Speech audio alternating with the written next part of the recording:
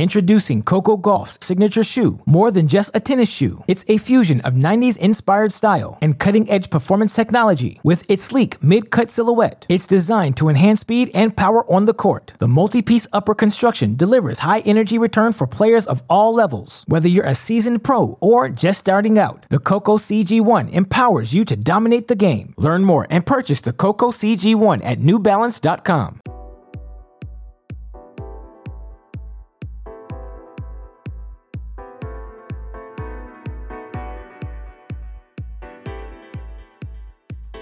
Welcome to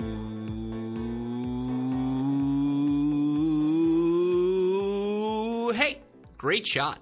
This is the Great Shot Podcast, a Cracked Racquets and Tennis Channel Podcast Network production. My name is Alex Gruskin.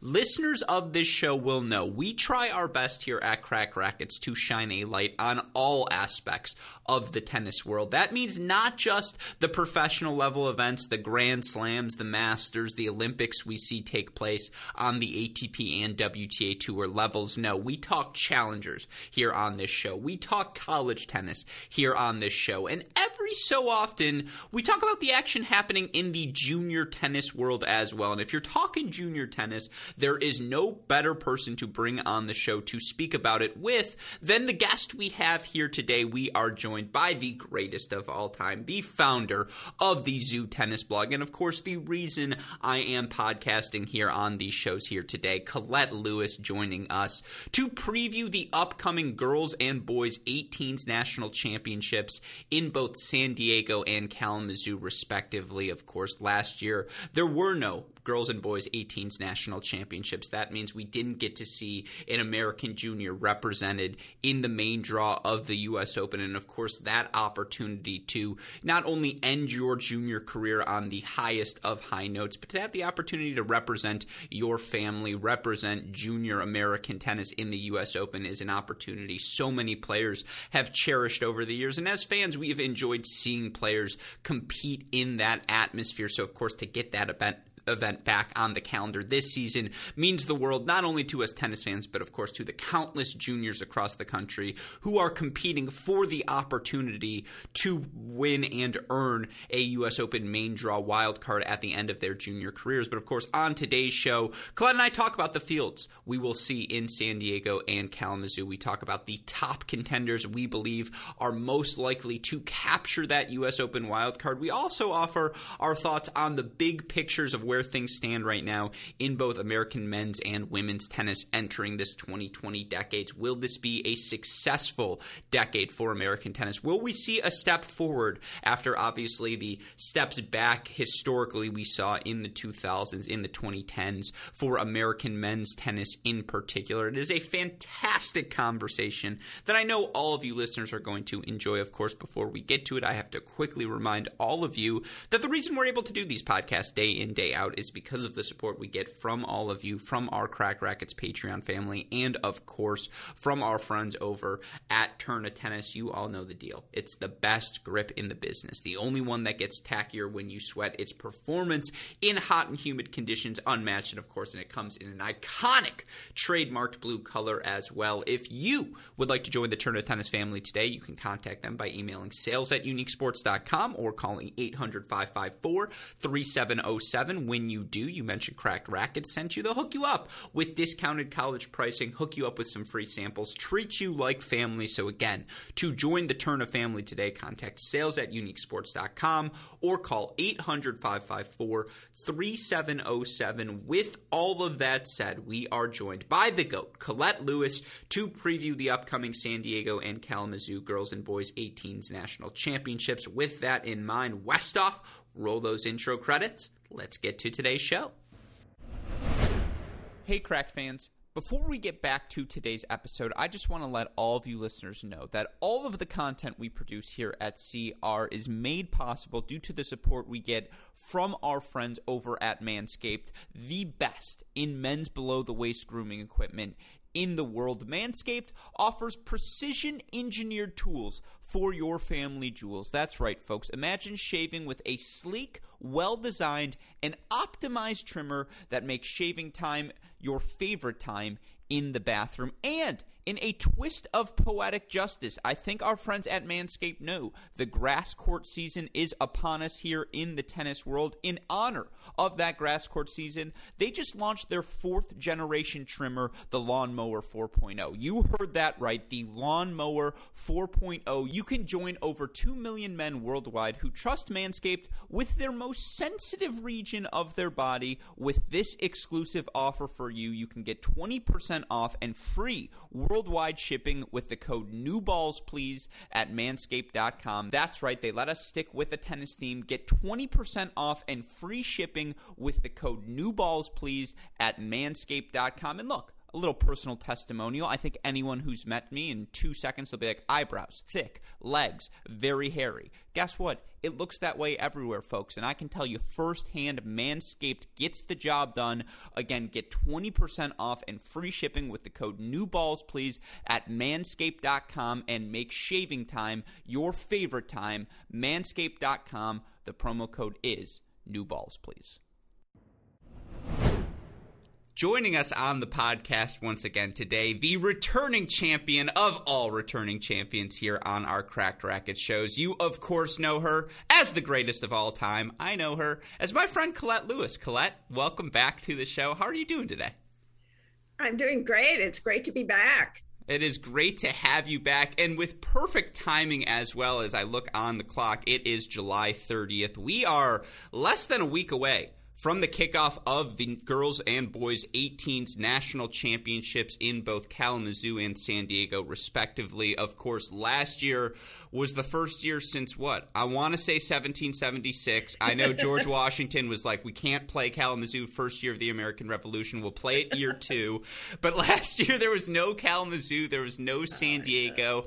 I know they wanted to play the event in Orlando. That was their intention, and they had tried to do that. But if you remember, July, August of last year, that was really peak of the pandemic where restrictions were being put in place. We didn't know what was possible, what wasn't possible. Thankfully, a year later, we have the return of, let's be honest, the Super Bowl of the American junior tennis calendar. These are the 2 events that all of these players train all year for. They're the events they build up those rankings for. Why are you playing that random 18-section tournament if you're number 3 in the country? Well, it's because you want to guarantee your spot in the 18s national championship, as of course it not only provides a platform for so many of these athletes to be noticed by their potential college coaches down the road, but of course for the best of the best, they've got the opportunity to win a main draw wild card into the U.S. Open. Of course, you look historically over the years, I think the women's side is probably more prominent than the men's. I mean, this is why I call you the GOAT. I grew up reading. Why am I so invested in tennis? Because you look in this decade in particular, Cece Bellis, San Diego champion. Sonia Kennan, San Diego champion. The list, and we saw those players immediately. Obviously, Bellis has had injuries, but we saw those players use that result to catapult themselves into the top 100. The moment we saw them compete at the U.S. Open, you knew, okay, these 2 belong. Ditto with a Jack Sock, who I think it's him and Donald Young are the only 2 players to go back-to-back in the 21st century with the boys' 18 singles title. Now, it was a little bit different for DY, but again, following your work, watching that Jack Sock final, it felt like it was a coronation for him to get to that second final, and then he ultimately played Mitchell Frank. See, I did read you religiously, Colette. I remember the breakdown. I remember all of it. He crushes Mitchell Frank, and Mitchell was outstanding at the time as well. And then, it was just pretty clear in that moment, okay, Jack Sock belongs on the Pro Tour, of course. And again, just this is the history lesson for all of you listeners. Why does Kalamazoo and San Diego matter? Well, for me, and this is when I was like, I'm pursuing tennis full time. 2014, 2015, 2016 Kalamazoo's. If you're an American tennis fan, that 3-year stretch, it meant something to you. Because, of course, 2014, you have Stefan Kozlov making the Australian Open junior final. You then have Noah Rubin beating him in the Wimbledon junior final. Noah goes on to win Kalamazoo that year, gets himself a spot in the main draw the next year. And it's crazy to think it's already been more than 5 years. But Frances Tiafoe, Stefan Kozlov play maybe the best match in Kalamazoo final history, a 5-set thriller. Of course, the next year it's Michael Mmoh beating Vasyl Kirkov, and, it kind of puts a bow on that generation of American tennis players. Now, since then, you've had Brooksby win a title, you've had Svita win a title. The point being, you see the best of the best come through these events. No one's skipping Kalamazoo, and we'll see players in this year's field that we've seen at the collegiate ranks, at the pro ranks, come back and play this event. It matters most, right, Claire? Like, this is the one that matters. Yeah, I'm sure I have a bias from just living here and everything else, but it is that main draw wild card that brings everyone back. And, I will go to my death saying that has to stay just to make sure that everyone who will come back. There's always a few. This year, we don't have Toby Kodat, who could have played and is not. He's long since gotten out of the juniors. I wasn't sure about Martin Dahm if he would come back, because he hasn't played a junior event in well over a year either. So, but in general, they're coming back for that wild card, and the same goes for the girls. I don't really think that there's any other incentive. They're very nice tournaments. It's a nice way to say goodbye to the juniors and that kind of thing, but it's still that chance. And with all the money, all the increases now in what you can make just by making the first round of a Grand Slam, you really do have another incentive as well. Mm-hmm. Absolutely. If for a player, if you are 17, 18 years old, and I'm trying to think of the most prominent example, because it really hasn't happened of late where someone was considering going to college, they win Kalamazoo, they win San Diego, they say win a round at the U.S. Open, and then they're like, no, I'm turning pro instead. I'm trying to think of the closest examples. Like, Jack Sock can say he sniffed around with college tennis. He was always going pro. Like, everyone who knew Jack knew that was going to happen. On the women's side, again, the most prominent examples, they've typically turned pro after winning, and they're usually 15, 16. Like, Cece Bellis flirted with Stanford, but it was a flirt more than anything else, right? Like, there was no way she was going. Kenin kind of held out much longer than I thought she would as well. She didn't turn pro after she won that until the year after. She was still thinking of going to Miami. So, yeah, it is kind of interesting, though, to see those that think that, wow, no, I can't do this yet. And then those who think, well, this is a great opportunity to put some money, in the bank. So. Now, I remember after Bjorn Fratangelo won 2011 Junior French Open, going into that Kalamazoo. Wow, we're opening up the books here. Sorry, it was inevitable. I miss you. But I remember the pressure I just felt like he had entering that event, because he was the number one seed, and it was just like, hey, man, he was like, I am going to go pro. After he seriously flirted, I think it was Ohio State was where he was looking closest. Right. It was, well, now I've won a junior slam, and I just beat a guy by the name of Dominic Thiem in that junior slam. Dominic Thiem had won the Orange Bowl, Eddie Herr, et cetera, and it's just like, I should probably go pro. A U.S. Open wild card would be very helpful in helping me do that. And I think we saw that pressure get to him. I want to say he lost quarterfinals that year, something like that. And so, I've been before that. Yeah, and just like, and I think he lost to Jared Hiltzik, I want to say, or something. I remember something around, that's about the time frame. And just, so again, you do see, how do you perform at this tournament? Can it matter? Does it matter? Certainly you'll feel the pressure. A guy like Martin Dahm is not coming to Kalamazoo to finish second. He is coming there to get that U.S. Open wild card, give him the sort of catapult he needs into a pro career. Ditto for someone like Katrina Scott, right, on the women's side, who she is coming to Kalamazoo to get that U.S. Open wild card. Well, San Diego. San Diego, excuse me. Thank you. Yeah, it was inevitable. And by the way, the most important question I'm going to ask you on this podcast, the strawberries and cream. Honestly, I like strawberries. Blueberries and cream. It's overrated. I love Kalamazoo. I love ice cream. Like, I've been like, you know what? Can I get blueberries and cream? Hold the blueberries. And they're like, so you just want ice cream? And I was like, yes, that would be what I like. But I'm just like, I just don't think it's that good.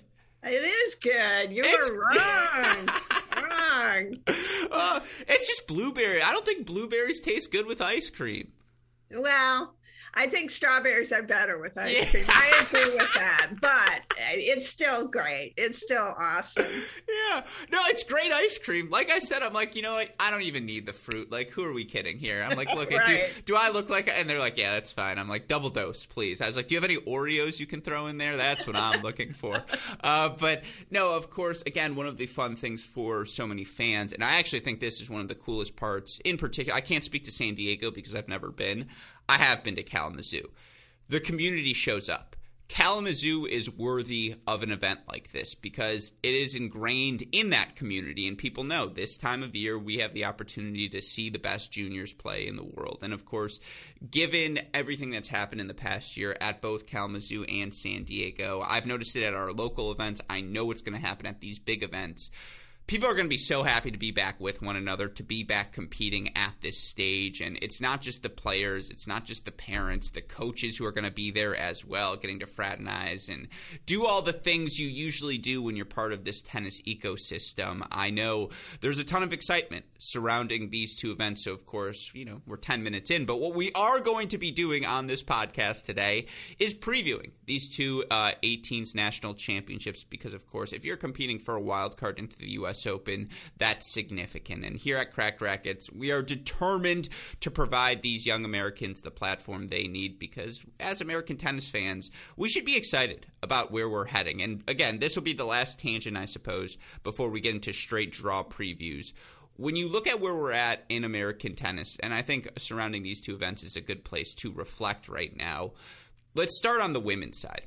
I think the case makes pretty obvious for itself that the 2020s is going to be a very good decade to American women's tennis. You start with the most notable example, Coco Gauff, who has ascended into the top 25 this year solidly. And you look at the advanced metrics, she's, I think, number 9 in overall ELO rating, number 10 in 2021 specific ELO rating. She's a top 30 player now in terms of how frequently she's holding serve, how frequently she's breaking serve. One of only 15 players who can say that.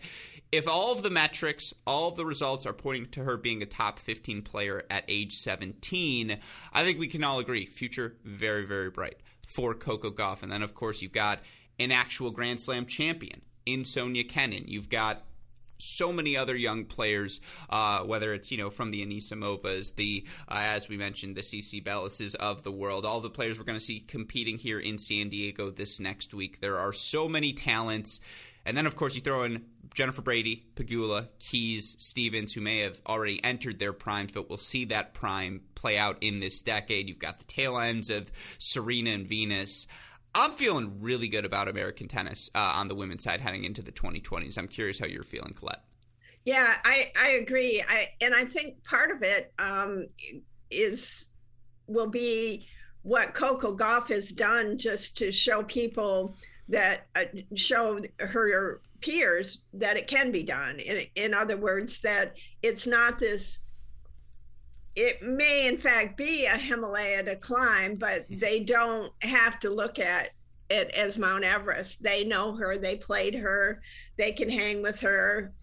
They really do feel that they can match what she's doing, or at least, if not at her age, then, in 2, 3, 4 years. So I do think a lot of just the interest that she's generated as well will be an attraction to making sure that, girls who are really on the fence about what sport they want to do or what, if they really want to pursue something, they can see, all of the advantages of tennis and of, getting really good at something like she has. So I think her influence is going to be huge over the next 5 years. I really, really do. Mm-hmm. And there were names I'm embarrassed to say I forgot on that list because there are so many, whether it's Ann Lee, who's been spectacular on the pro circuit over the last 52 weeks. Claire Liu, that big jump from Claire Liu, who was one of the most accomplished juniors of the 2010s in American women's tennis, and honestly in broader, just, girls tennis in the 2010s in general across nations. She was that good, and now she's up into the top 110 and hovering around that top 100. Of course, former San Diego champion Katie Volling, that's still 19 years old. She's into the top 200. You've got 2021 NCAA champion Emma Navarro, who, it feels like all of her pro success happens in Charleston. But right. So? Yeah, it's not her fault. And so she's obviously someone we've all circled. Even someone like Maria Mateus, who is having a good week in Charleston this week as well. It's like she was super, super talented, and you watch her strike a ball, and you're like, oh, yeah, I see it. Whitney Osigwe takes 3 seconds on the right day to be like, whoa. Who is this? I need to see more. Haley Baptiste. I can go. If I didn't mention Haley, Sandy Middleman was going to text me and be like, "Why didn't you mention Haley?" And so I got to do that for him. But there are so many names, so many different players right now in the women's game who seem poised to, at the very least, be top 100 players and be right. Even beyond that in the mix over the course of the decade. And then, of course, again, like Madison Keys is what, 26. I want to say, she is, I'm looking at the under 25 rankings right now in the WTA. She just misses that list. It's like she is not very old. Sloane right. Stephens, 27, 28, still not that old, especially in this version of the way the sport is played now. I think the women are particularly well poised for success. And, again, there's a ton of talent in the pipelines as well. And that gets us into the San Diego preview here. When you look up and down at this event, and again, just a reminder that these national championships draw the best in American women's tennis. So it's not just the players playing the junior circuit. You are going to get former college players. You are going to get people who are playing more pro events to come back because they do have that opportunity for the pro wild card. And with all of that in mind, let's get into the list here. Have they made the seeds yet for San Diego? The seeding is ongoing probably this weekend and early next week. So the seeds and the draws aren't out yet. That's a few days away. So we can't really do a draw preview of anything. But we know who's going to be playing. Minus any late dropouts. So I think, we probably have a pretty good chance to talk about all the contenders, though there will be surprises. I mean, just like women's tennis and men's tennis too now, but especially after yesterday in Tokyo, there are still surprises to be had. So I definitely think that we'll see some in the next couple of weeks. I'm not defending him the person. I'm defending my take about him, the tennis player. I once on Ben Rothenberg's podcast said of all of the young players, Alex Zverev's the only one who has the talent to win 10 out of 12 majors. And I didn't say he would win 10 out of 12. I said he's just the guy who's got the talent to do it. And Ben never lets me forget that take. Well, to you, Ben, I say no, I agree with you. It's tough to do a direct draw preview. That said, as you know, we do know the names that are going to be in the mix, the names that we should be keeping our eye out for. So let's start there. They call you and they say, "Hey, Colette, it's tournament director here in San Diego. Our formula malfunctioned, and technology problems, they're the bane of our existence nowadays. So we're going to go old school. We're going to seed it by hand, and there's no one we value more than your judgment, because who knows San Diego better than Colette Lewis? So Colette, your number one seed. For the record, you listeners can't see this. I'm doing the phone motion with my fingers right now as if I am on the fake phone. I can't help it. But who's your number one seed heading into San Diego? Probably Yepifanova. Okay. She didn't have the best summer, but she just won a tournament on those same courts this spring, facing many, though not all, of the same players that will be contending for San Diego. She made the final 2 years ago of the U.S. Open. I would say that I'm not sure if she will end up being the number one seed, but I would think that she would certainly, being the top ranked a girl in the ITF and that sort of thing. But they may go with other players. It's kind of hard to say, but she's the one that has probably both a USTA ranking and an ITF ranking that would sort of recommend her as number one. Mm-hmm. I have 5 names, but I think 4 that are obvious ones: Epifenova, Robin Montgomery. That's another big one. Did she win Orange Bowl? Was that what it was? Junior Orange Bowl, I want to say, or yes. Eddie Herr, one of the two. Orange Bowl, 2019. Yeah, so Junior Orange Bowl champion. 16 years old, but has been amongst the top group of American women juniors over these past few years. Would have been one of the favorites certainly last year had they played this event. Right. I would throw, as we mentioned, Katrina Scott, who we saw compete. She played. I know, was it Western Southern she played last year? I don't remember because they were both at New York. I just know she played one of those events.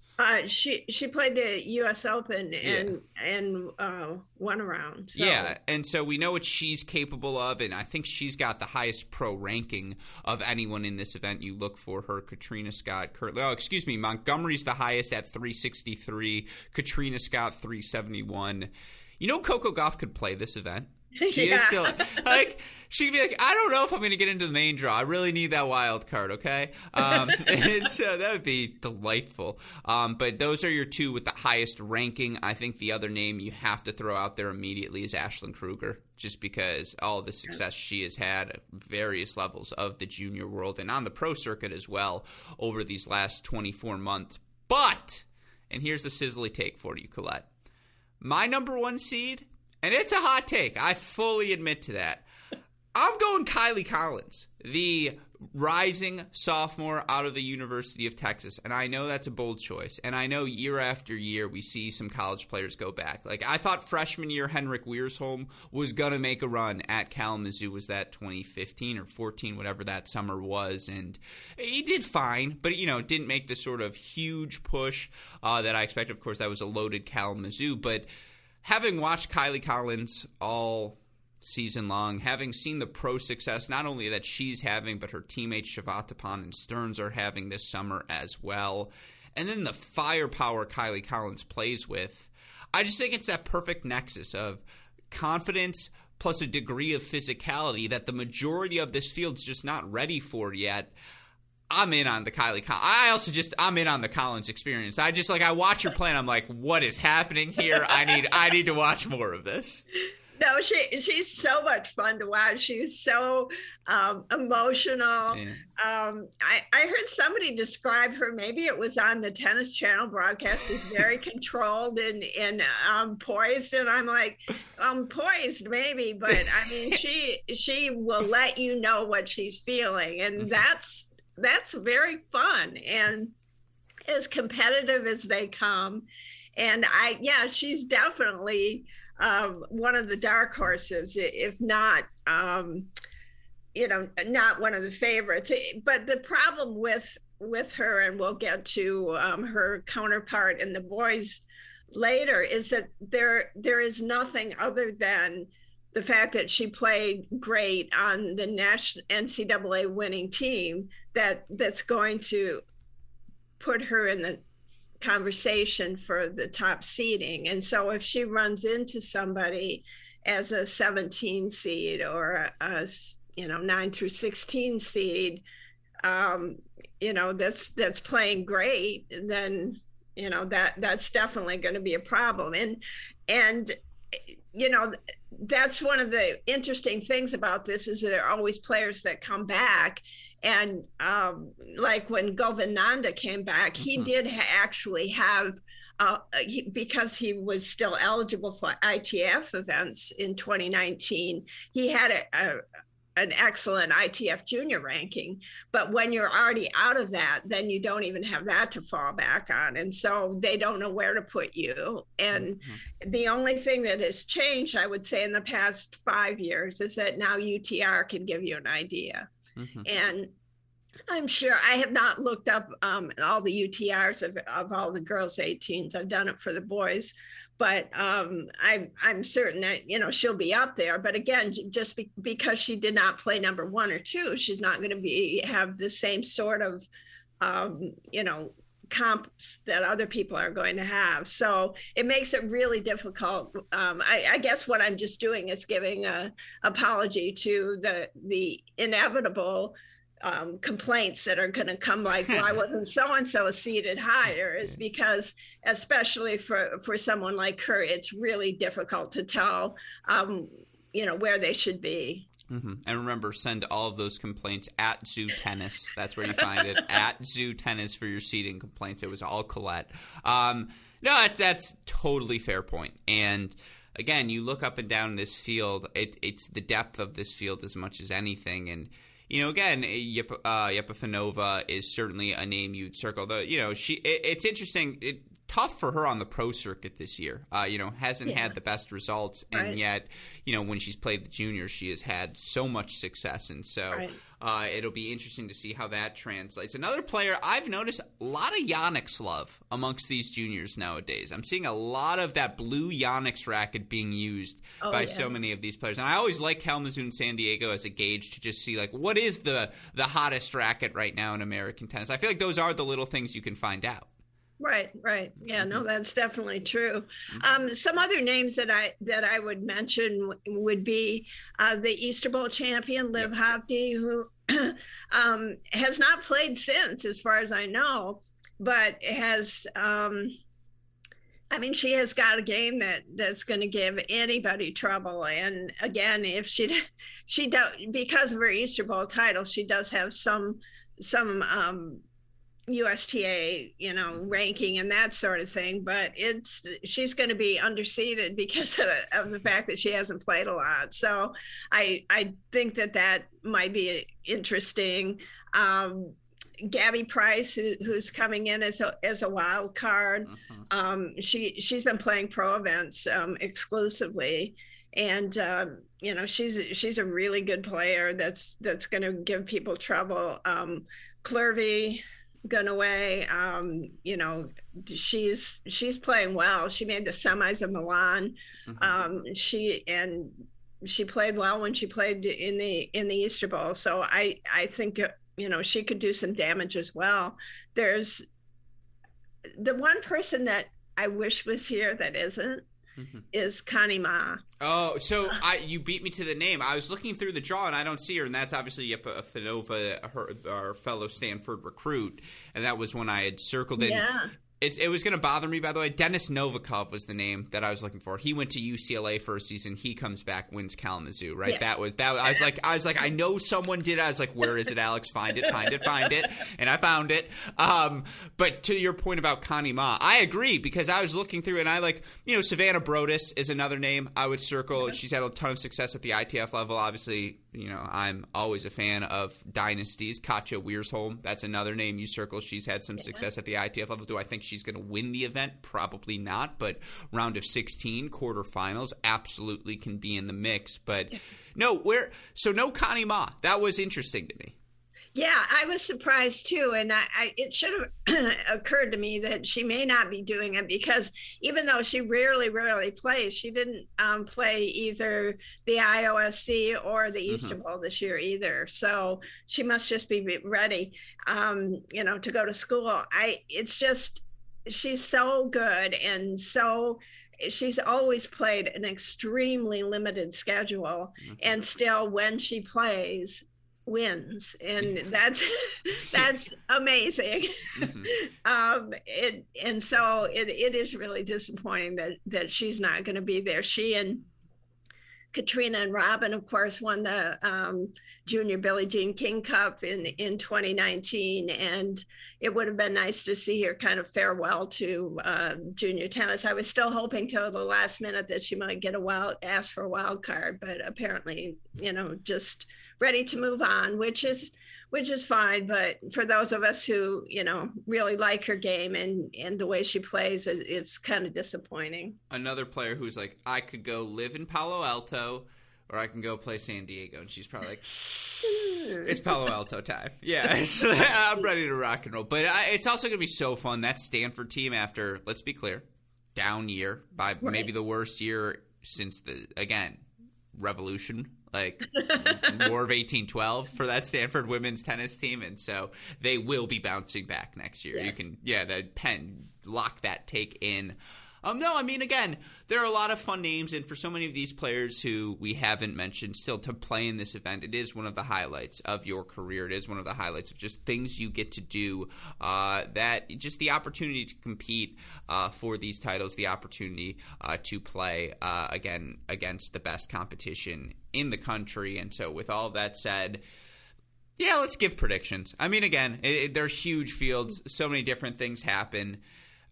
You know the names at the top. You know the names, and these are names who have been around. You know, I'm waiting for the late Coco Gauff wild card, but assuming that doesn't happen, I think I'm trying to buy you time and offer my take first. I think I'm going to go Collins. I'm going to roll with it. I'm sticking with the take. It's a very high variance take, right? She could lose 2-2 round 2, where it's just like, nope, I'm missing long today. And unfortunately, that's just how it is. But like when you're playing Yepifanova or any of these players who just grind, she's got the weapons to disrupt all of that. And that is what, you know, attracts me to her game in this field more than anything else. But still, I mean, Montgomery, Scott, they've got weapons as well. I think it's if it's not Collins, I would go Katrina Scott.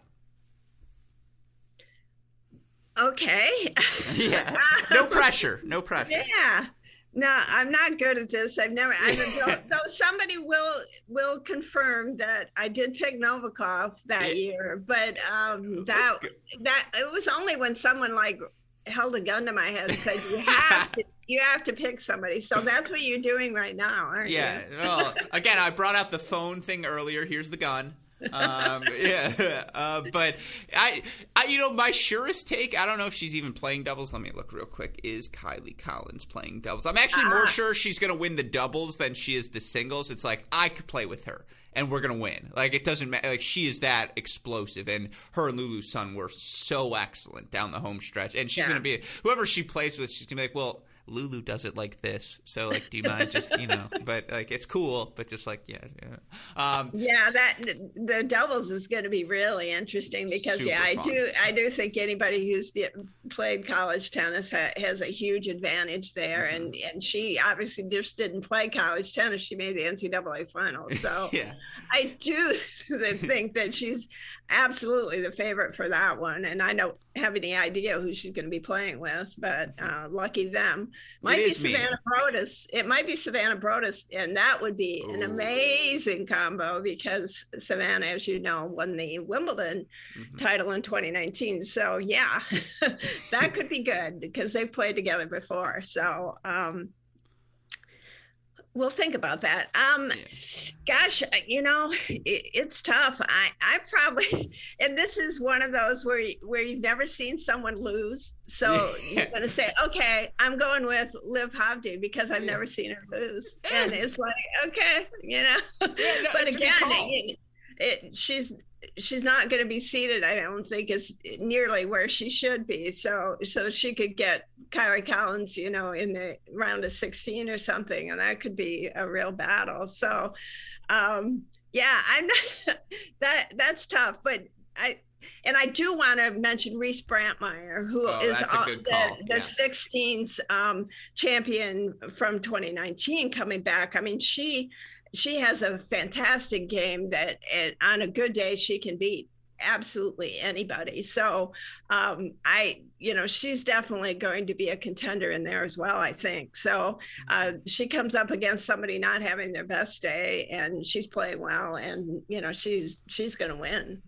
Now I feel really stupid, which is nothing new, but that I didn't mention like Ashlyn Kruger more. I feel like sometimes you talk about someone who you've never seen lose. Like, I know round of 16 at Junior Wimbledon, and I think she lost at Roehampton to Fruhvirtova, which is in 3 sets, which is like, okay, that's a good loss. She's really good. She is, and she's, you know, in your country club, of course. Absolutely in your country club. So I can see why you would really, but she's one that can have terrible day. Exactly. That's what I'm saying. If she gives me 5 good matches, but then the 6th is bad, it's a bad take. And that's the thing. But as we saw at the Orange Bowl, right? Her best tennis is as good as anyone is in the field. Oh, absolutely. There's no question about that. There's absolutely no question about that. No relation to Mitchell, right? They just both happen to be Krugers out there in the world. Okay.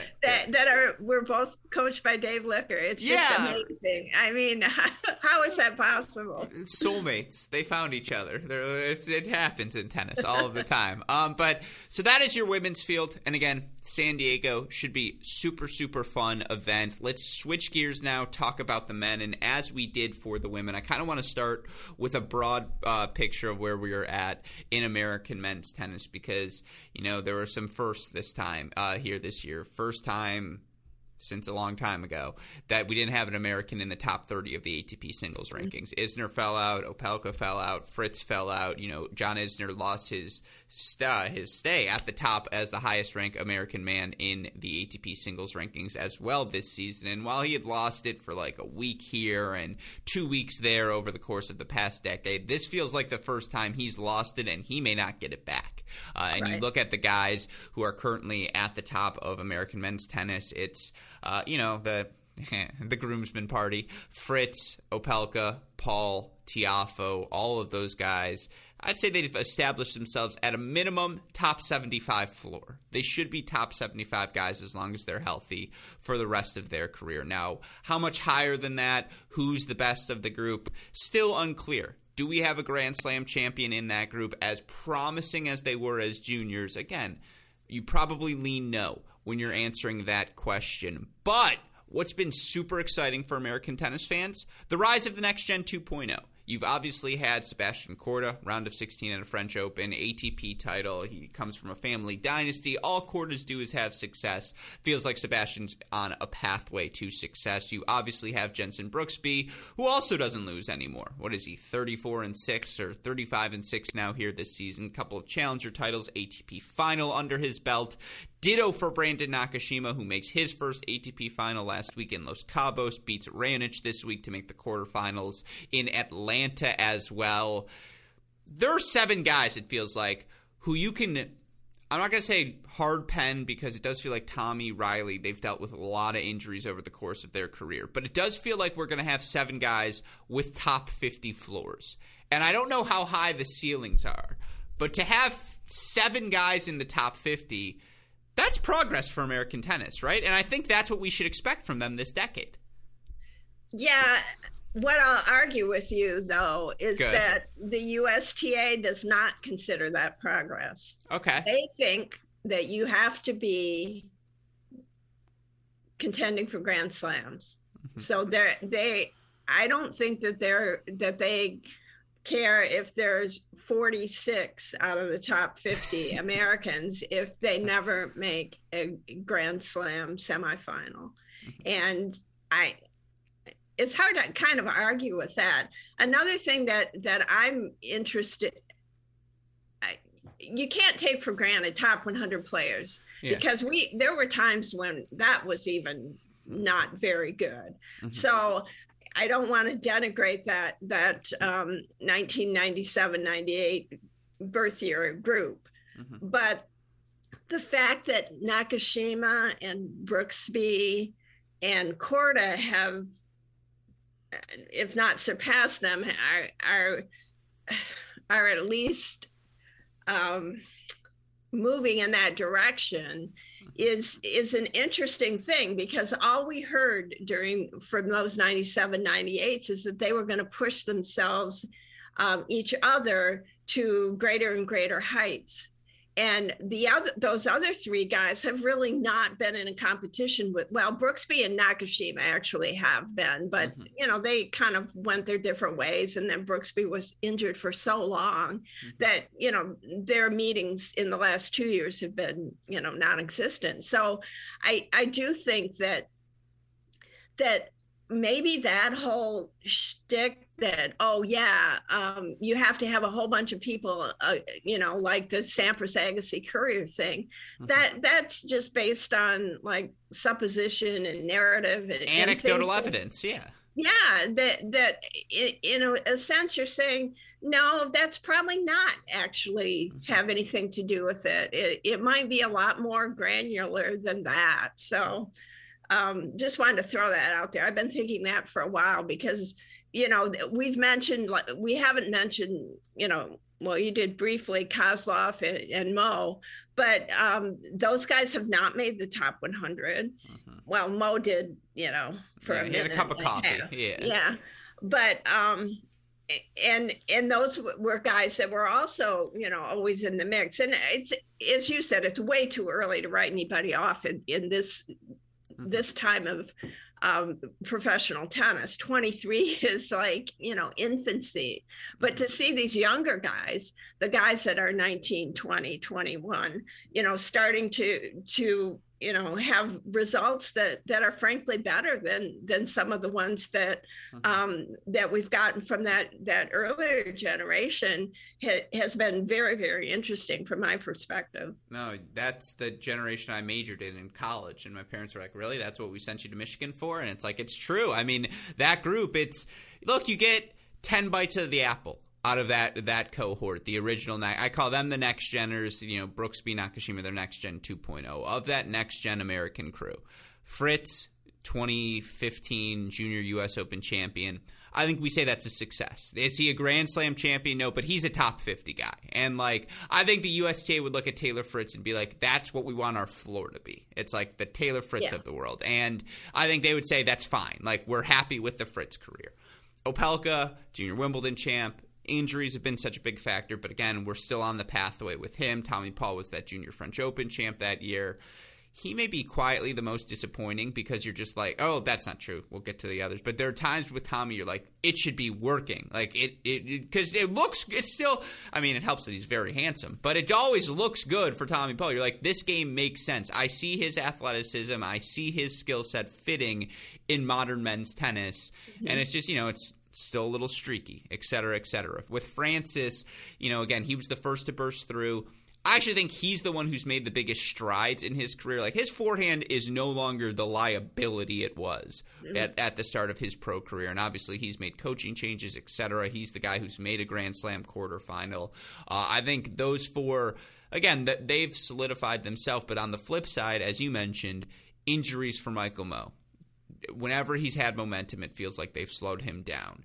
Whatever happened to Jared Donaldson? Many different injuries, but he was the first guy, top 50, and it felt like, okay, we're rocking and rolling. And, Ernesto Escobedo, ditto. So many injuries for him, but he's starting to slowly work his way back. And it's like he's a 1996er. He turns 25 this year. There's still time for him to get back in the top 100. And then I don't want to cry on today's podcast, so I'm not going to get into Stefan Kozlov, but it's been encouraging to see him at the Challengers of late, certainly. And, again, that's the best 12-year-old in history. And so who knows where we go from there. But, all of those different sides. And you've still got, a Blumberg in the mix. He's now through with college. I think people think he's as good at, if you ask, I guess right now, 2021, quick tangent. Who are you more confident in moving forward, Blumberg or Kozlov? That you paused it all is indicative. That just for the record, because it speaks to the fact if I ask you that question 40 years ago, it's Kozlov hands down. We would all agree. And it's no longer that case. And so again, that's as much about Kozlov as it is Will's Rise, but that's another one in the mix. And JJ Wolf obviously in the mix as well. Watching Sam do what he's done at Florida over the past year and see the success he's had on the pro circuit. And obviously a guy like Ulysses Blanche, a little bit different path, but you watch his power tennis and you're just like, yep, sure, give me 40 minutes of that and I'm absolutely in on it. The Zane Khans of the world, the Svidas of the world, and this is how we can get into this Kalamazoo. I feel like again, as we saw with the next gen, you're going to get about 10 to 12 bites at the apple. For the next gen, I'd say about half of them you're feeling good about, right? If you're the USTA, you're like, all right, we had 12 guys. 5 of them we feel good about. 4 of them we feel better about. Now, again, is there a Grand Slam champion in the mix? Maybe not. But I do feel like I feel like the 2020s will be progressed because, as you mentioned, after the late 2000s, 2010s, where you're like, oh my God, Bobby Ginepri made the third round. Let's go. Like, I can't do that anymore, Colette. I need some fourth rounds. I need some quarterfinals. And I think in this group of 7, we're going to get that. Yeah. Okay. Yeah. Okay. Fair. Yeah, I agree. It's not Grand Slam champions. But again, no more third-round celebrations. Done with that. We're raising our standards, and of course, that gets us into this Kalamazoo, and of course, the player who wins this will have the opportunity to compete in the U.S. Open main draw. It's worth noting. I think the funniest story, and I saw someone tweet this, and I was like, that's a good point, that Jenson Brooksby wins Kalamazoo, could have defended his title the next year, but it's like, nah, I'm going to go play qualies.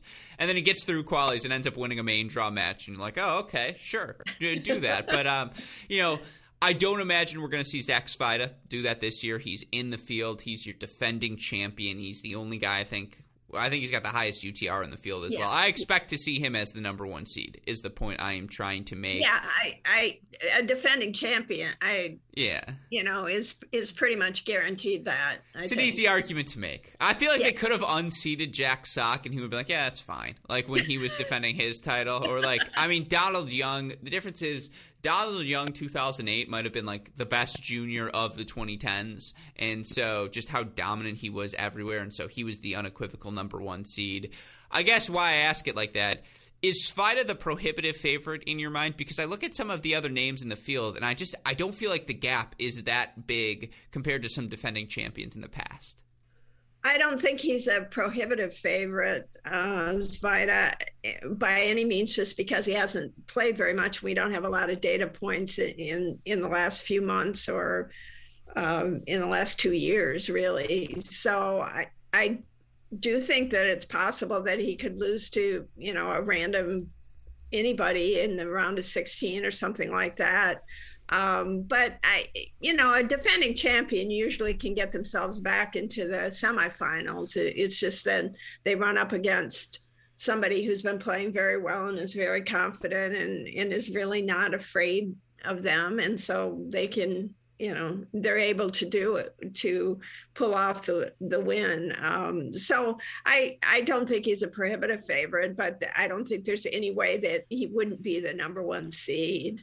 Mm-hmm. Talk about another guy who came back from college and made the final, Brandon Nakashima, who did it in 2019, or excuse me, not the final, quarterfinals before losing to Zach Svajda. But it felt like Nakashima, or maybe it was semifinals, but I know Nakashima. Yeah, he lost though to Svajda, if memory serves me correctly, and that felt like, and that was 2019, and that felt like it was supposed to be a coronation for Brandon, that he was going to come after a great freshman season at Virginia, win this Kalamazoo, get that main draw, turn pro, and Svajda was like, nah, I'm not ready for that. And of course, look, I'm a big Svajda man fan. I am all in on, I see the consistency. I see just his ability to win points. His ability, the way he competes is super, super special, and particularly at this level, that's what matters most. And so I don't think he's a prohibitive number 1 seed. I do think he is the number 1 seed, though, when I look at this draw. I think his pro experience, just having battled at the challenger level as frequently as he has, playing tons of ITF.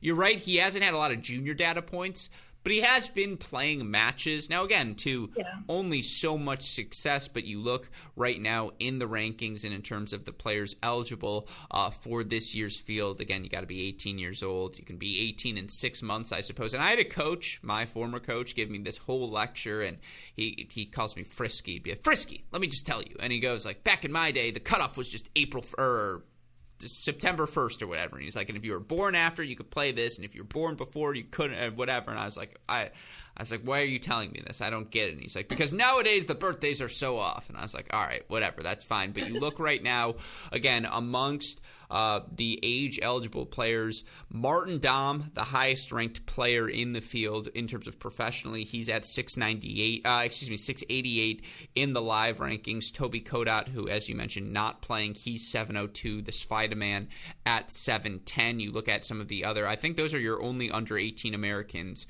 currently ranked in the top 1,000 of the ATP rankings. And so, again, if it's not Svajda, it's probably Martin Dahm as your second favorite. I imagine he'll probably be a 2 seed or right around that mix as well. And you look for Dahm, who's 6'6", 6'7", has been one of the guys in that group for a while, big serving lefty.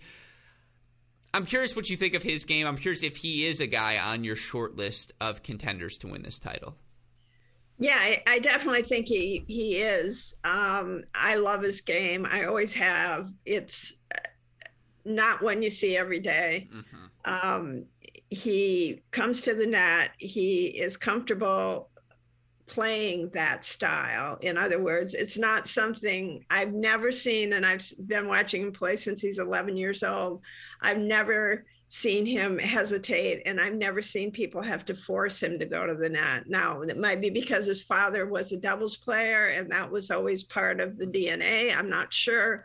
But the fact that it's not something that he's had to learn, that it's sort of been part of his just the way he plays since forever, I think it's been really interesting. Yeah, I love his game. You know, he won he's the youngest 16s champion in Kalamazoo history. He was 14 when he won the 16s. He's a great player, and he can definitely win this tournament for sure.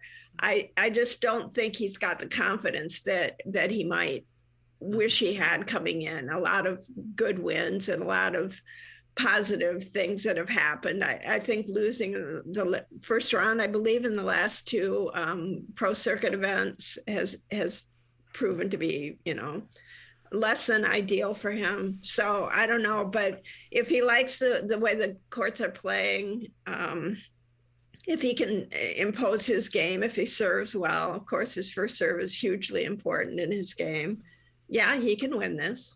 I was having this conversation in Champaign because I went there to watch his first round match, and the coach can remain unnamed, but I was saying I honestly like Martin Dahm serve better than I like Opelka's serve right now. And I'm not saying long term because, you know, 7 feet helps. You have a bigger margin even than Dahm has. But Dahm is 6'7", and it's like lefty. He's just comfortable hitting his spots, and he can hit a bunch of different spots right now already. And just there's a decisiveness to him where if he gets the first forehand big, he's going to go after it. And just he knows when to move forward. He's a good volleyer, not a great volleyer, but a good volleyer who most importantly knows where to go and what to do when there. And like that's half the battle when you're at the net. And I do think if it's a binary system, can you volley, can you not volley? Let's say Taylor Fritz is the 0, he cannot volley.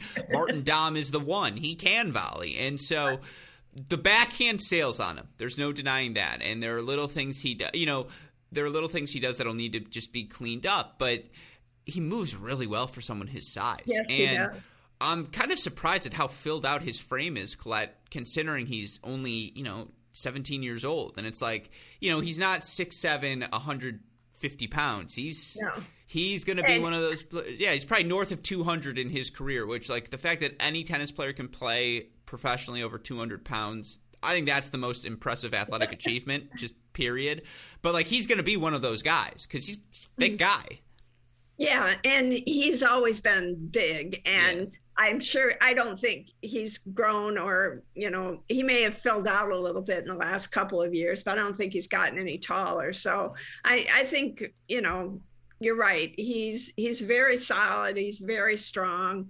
And yet, you know, he moves very well. So, you know, he's got great upside. I'm, you know, you're always thinking that somebody is going to be the next, you know, so-and-so or so-and-so, but I just love to watch his game. So I hope he continues to, you know, stay out there and start winning more matches so that he can play more matches, because I think that's really important for anyone's development. He's not quite Yuri Vesely 2.0. It's Yuri Vesely 1.3 or like something like that, where it's like, you know, like top 50. I see it. The weapons are there for sure. And, you know, again, a body comparison.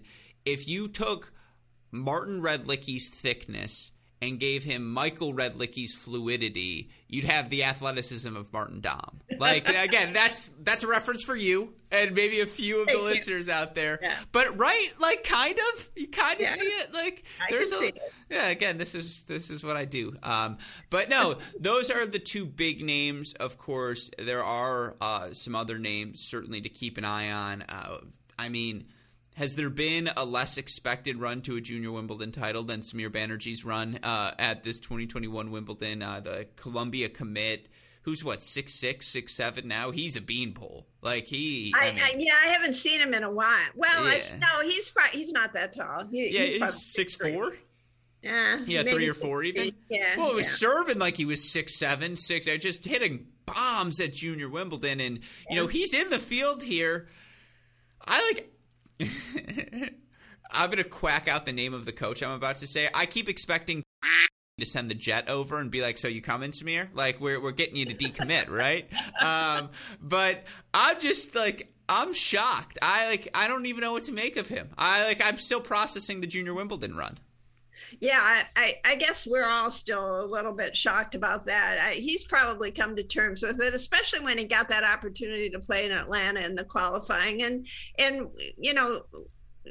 comported himself well. I mean, it was 5-4 against, Ofter, who's like 150 or something. Mm-hmm. And so he was right there. He didn't convert any break points and he had 9 or 11 or something. So, that was kind of the tail of the match. But I think he'll come in pretty confident. It was a real surprise. When Noah Rubin won, he was a qualifier, but it was in no way that kind of a surprise. Yeah. Because everybody knew, Noah had been great, and for whatever reason, just wasn't just outside, playing other matches or injury or whatever was outside of the top 50 in ITF. And so he had to qualify. But that was truly, truly surprising. I had seen Samir play, both tournaments and he made the final of the Southern Cal Open, the grade 1 in San Diego this spring. And he was playing well, but he just got, as he said, smoked by Ethan Quinn in the final. And so there was really no expectation that, he would win more than a couple matches at Wimbledon. I would think that making the quarters would have been beyond his wildest dreams, actually. And so, and to be playing on court 1, 2 matches in a row and to come through in those situations. That's got to do a lot for his confidence. So he's definitely going to be right up there as far as, and he's played well at Kalamazoo. He's had a great junior career. I mean, there's no he came out of nowhere. No, he hasn't. He's been a great, great player since he's been 13, 14 years old. So he knows how to play on big stages, obviously now, and has always at Easterbow, at Kalamazoo, at Wimbledon now. I mean, he's comfortable there. So and to point out, Martin Dahm lost in the semis at Wimbledon, and Samir Banerjee won. So that's they're not the same player. It's not the same year. But still, that tells you a lot about, what he can do and what he is confident he can do, which is, at this level, I guess at any tennis level, that's really important.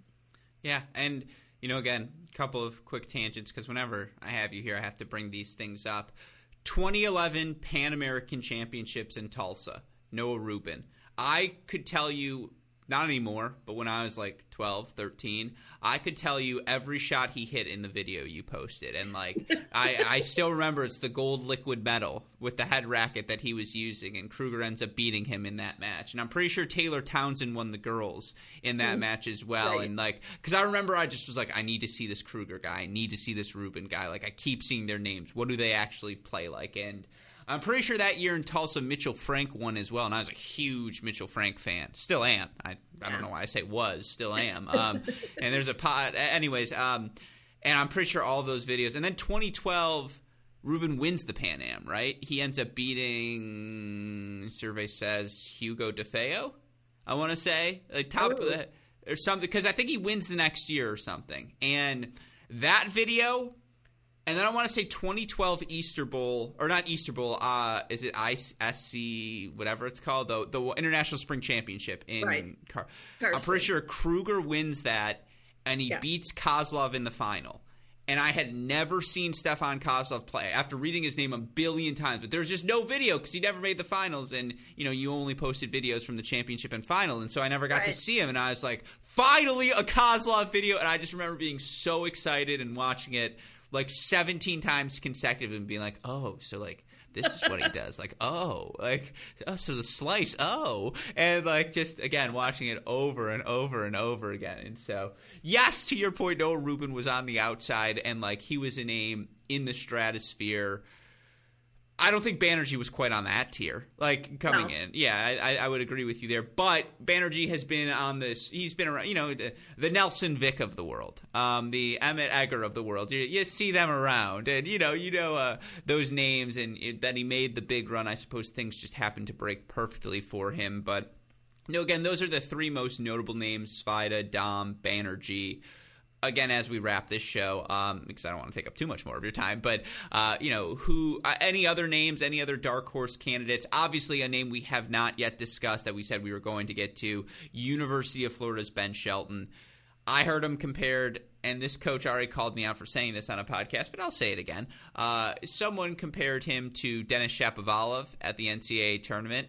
And in the moment, I didn't call him out as I should have, but I would call that coach out. I've subsequently texted him that, yes, I thought that was a ludicrous take. I mean, I'll say this. He's the Denis Shapovalov of 5 singles players. Like, that's a fair comparison. But there is no denying Ben Shelton's playing some really good ball this summer. Makes his first professional quarterfinal in Champaign this week. And, I won't say who, but I hear rumors of what's going down at the USTA, and God willing, Colette, one of these years they'll send us down there to cover the shadow wildcard events that happen, because there is a whole economy of wildcard events being played at Lake Nona, and it's determining who gets the wildcards into challengers, who gets the qualifying wildcards here, and they're really good matches. We're talking the Kingsleys, McNallys, Kovas of the world, the Stefan Dostaniches of the world, all of these different guys down there playing for the right for these invaluable wild cards. Unfortunately, I suppose we don't get to see that, but I will say, talking to some people on the grounds there, the name I've heard over and over again is the guy who's just having the summer of summers and beating up on people in practice is Ben Shelton. That they're just saying Ben's playing super well. Yeah, and I do think that maybe it's recency bias and everything, but he's certainly a major contender. I mean, if he comes in just to having made the semis, or I don't know. I mean, we have people come in every year that, not every year, but often, that have made the quarters of the ITF. But generally, the fields have been a little bit stronger than they are this year. So I think he, falls right to the top of the list of contenders, which I'm not. I wouldn't have even said that after the NCAAs. That would have just it's team events. He played really great. There's so much going on there with his dad and with Florida never having done it and all that stuff. But he did kind of get a late start. So, he's nothing like Sebastian Korda, but there is a little bit of that. The family's not in a rush. There's no hurry to make sure that he makes every benchmark of every, stupid pathway that they have. And he's just getting better and better, and being able to translate that. I mean, he has a lot of gifts. I mean, he's left-handed, huge. And he's not afraid to come forward. He's not afraid to play. He's confident. And so, he's definitely a contender now. I may not have been quite as high on him until this week. So, again, it might just be recency bias, but he's playing great right now, and that matters. No, absolutely. I do apologize. I now have your YouTube channel up on my screen, and I have Nico. I don't want to butcher his name. Is it Madragalejo? I want to say that's how you said it. Yeah. See, I still got it. And I'm just looking at it. I'm like, I have watched this video. It's from 12 years ago. 5.2 thousand views. I might be like the 0.2. Like I'm trying. I'm like looking at it. I'm just and like there's a video below it of Marcos Giron, and his hair is just everywhere. And I'm just like, this is amazing. Meanwhile, I think Tennis Sandgren actually looks younger now.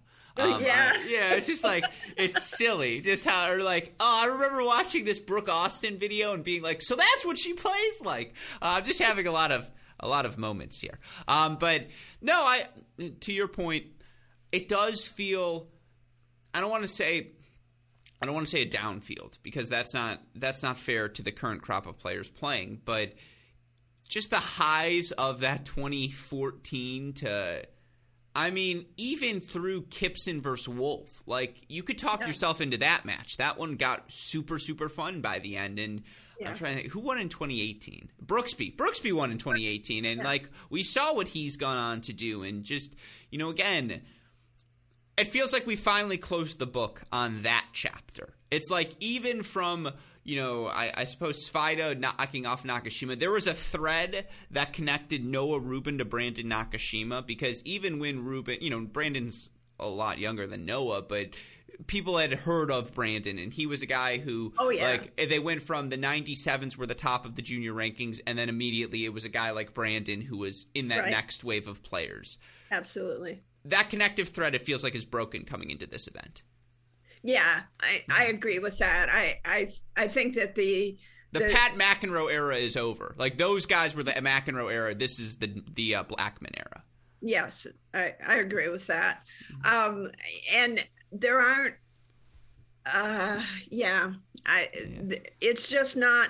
I mean, the U.S. has a good group of guys that are juniors or rising seniors now. The rising senior class, I don't think, has been particularly good. But then again, we may see some of them that, with COVID, it's just so hard to tell. They haven't had a chance to play much. They can't really show what they can do. We saw a little bit of that in San Diego earlier this spring, but it's really tough. I mean, and Kuzuhara, Bruno made the quarters at Wimbledon, and Ozan Kolak, who is a local guy, and so he'll have some support here and from the crowd and that sort of thing. He's a very, very good player. And then we haven't mentioned the finalist, Victor Liloff, who has a wonderful game that when he puts it together, can, as he proved, beating the number one junior in the world, and then, the favorite going in Pennington Jones, he can play with anybody. And of course, Ethan Quinn might be getting back on track as well, back on hard courts. He did not have a good summer at all on clay and grass, but, he was outstanding in San Diego. And if the courts here play anywhere like they did there, he's going to be a tough out. So, there's a lot of really good players. It's just, the question, when you're looking at ITF rankings, they're good. When you're looking at ATP rankings compared to past years, they're just not good.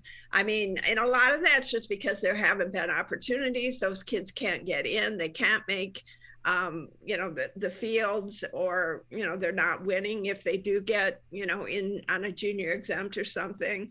But, there were years when we had top 500 lots of top ATP top 500s. And, we don't have anybody even close to that right now. Mm-hmm. No, I see the name Alexios Halabian, and I've now reached that portion of the YouTube channel, and I'm like, oh my goodness. And I'm just like, let's go. I'm like, I could still tell you all about his game. Oh, you want me to tell you about the Easter Bowl final he played against Mackie McDonald, NoCal versus SoCal? Like, I can do it. It's like, this is the useless pieces of information in my brain. But no, I mean, it is so interesting because there wasn't a Kalamazoo last year, and it does feel like that there are a lot of players who are going to enjoy having that opportunity again this year. And you mentioned a lot of the names that it's just like no one has firmly established themselves right now at the top of the American junior scene. And even as good as Sfida is, as good as Dom is, Banerjee, Quinn, all of these different names, as you mentioned, it just feels like it's a given week, right? It could be a Shelton and this week. And so, or how about a guy, I'm glad you mentioned Ozan. And by the way, if he, and I don't think he's going to do it, but I know he grew up big State fan from that area, Okemos, you're part of the Michigan State culture. Wouldn't that be some sort of coup for Harry and Gene? And it's just like the problem is he's going to get – I mean, I know some of the places he's looking, and if you're asking me betting man, I say he ends up TCU.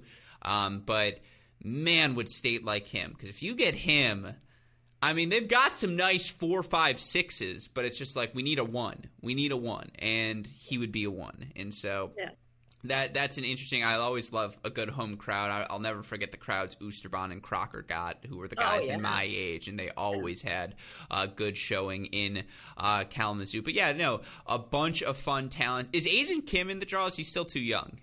No, he is. He's in the draw. And he's playing 18s?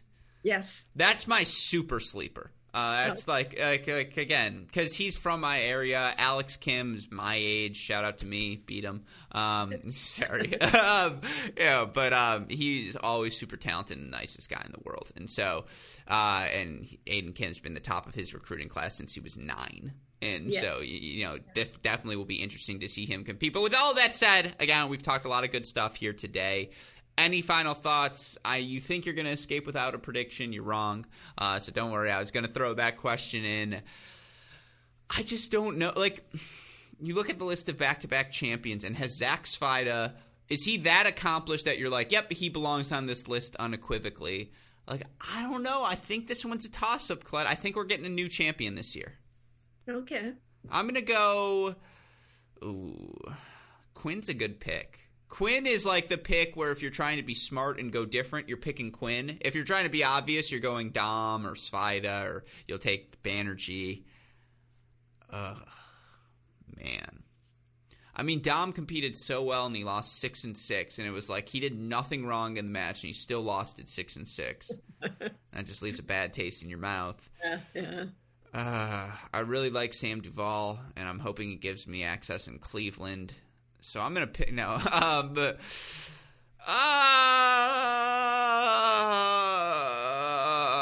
go Dom. I'm going to lock it in. Give me Martin Dom.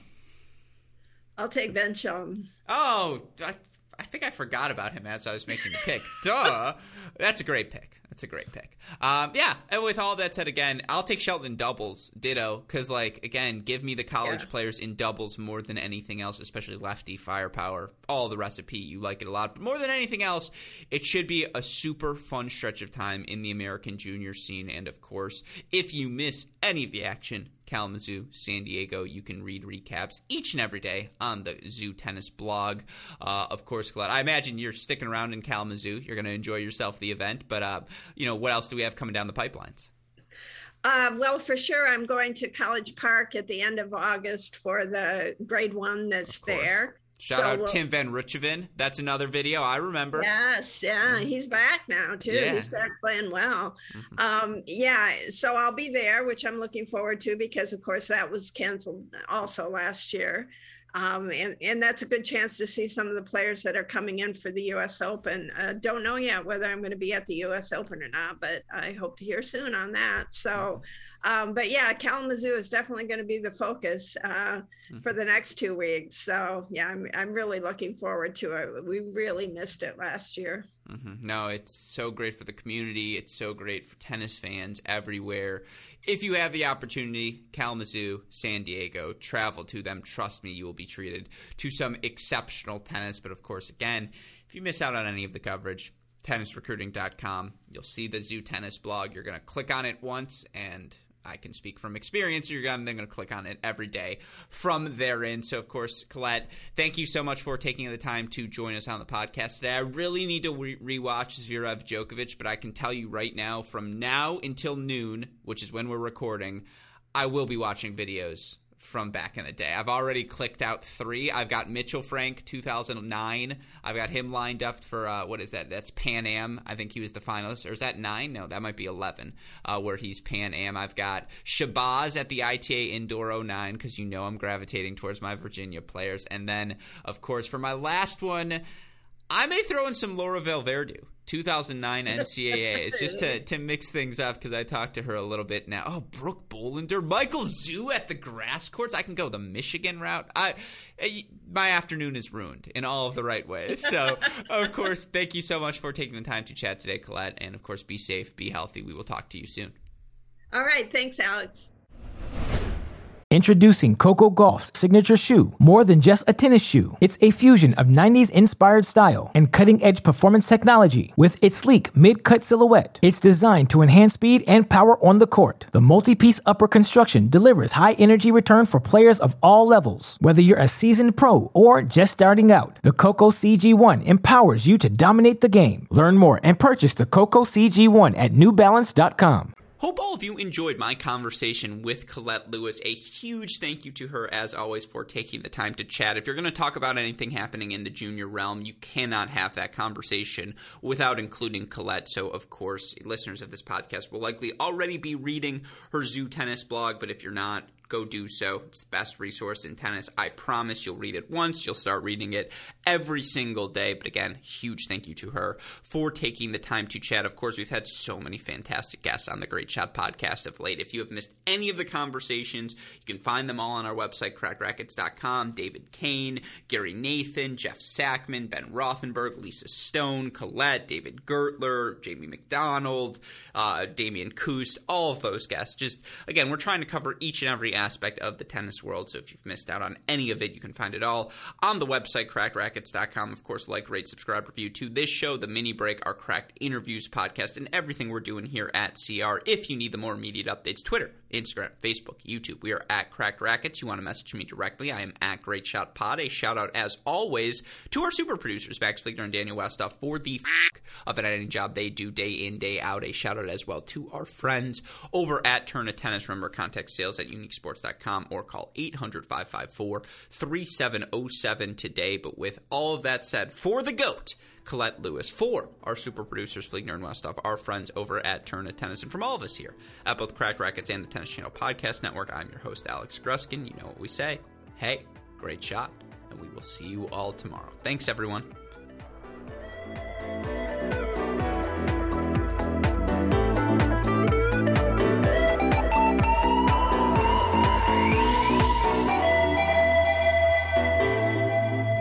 Another day is here, and you're ready for it. What to wear? Check. Breakfast, lunch, and dinner? Check. Planning for what's next and how to save for it? That's where Bank of America can help. For your financial to-dos, Bank of America has experts ready to help get you closer to your goals. Get started at one of our local financial centers or 24/7 in our mobile banking app. Find a location near you at bankofamerica.com/talktous. What would you like the power to do? Mobile banking requires downloading the app and is only available for select devices. Message and data rates may apply. Bank of America N.A., member FDIC.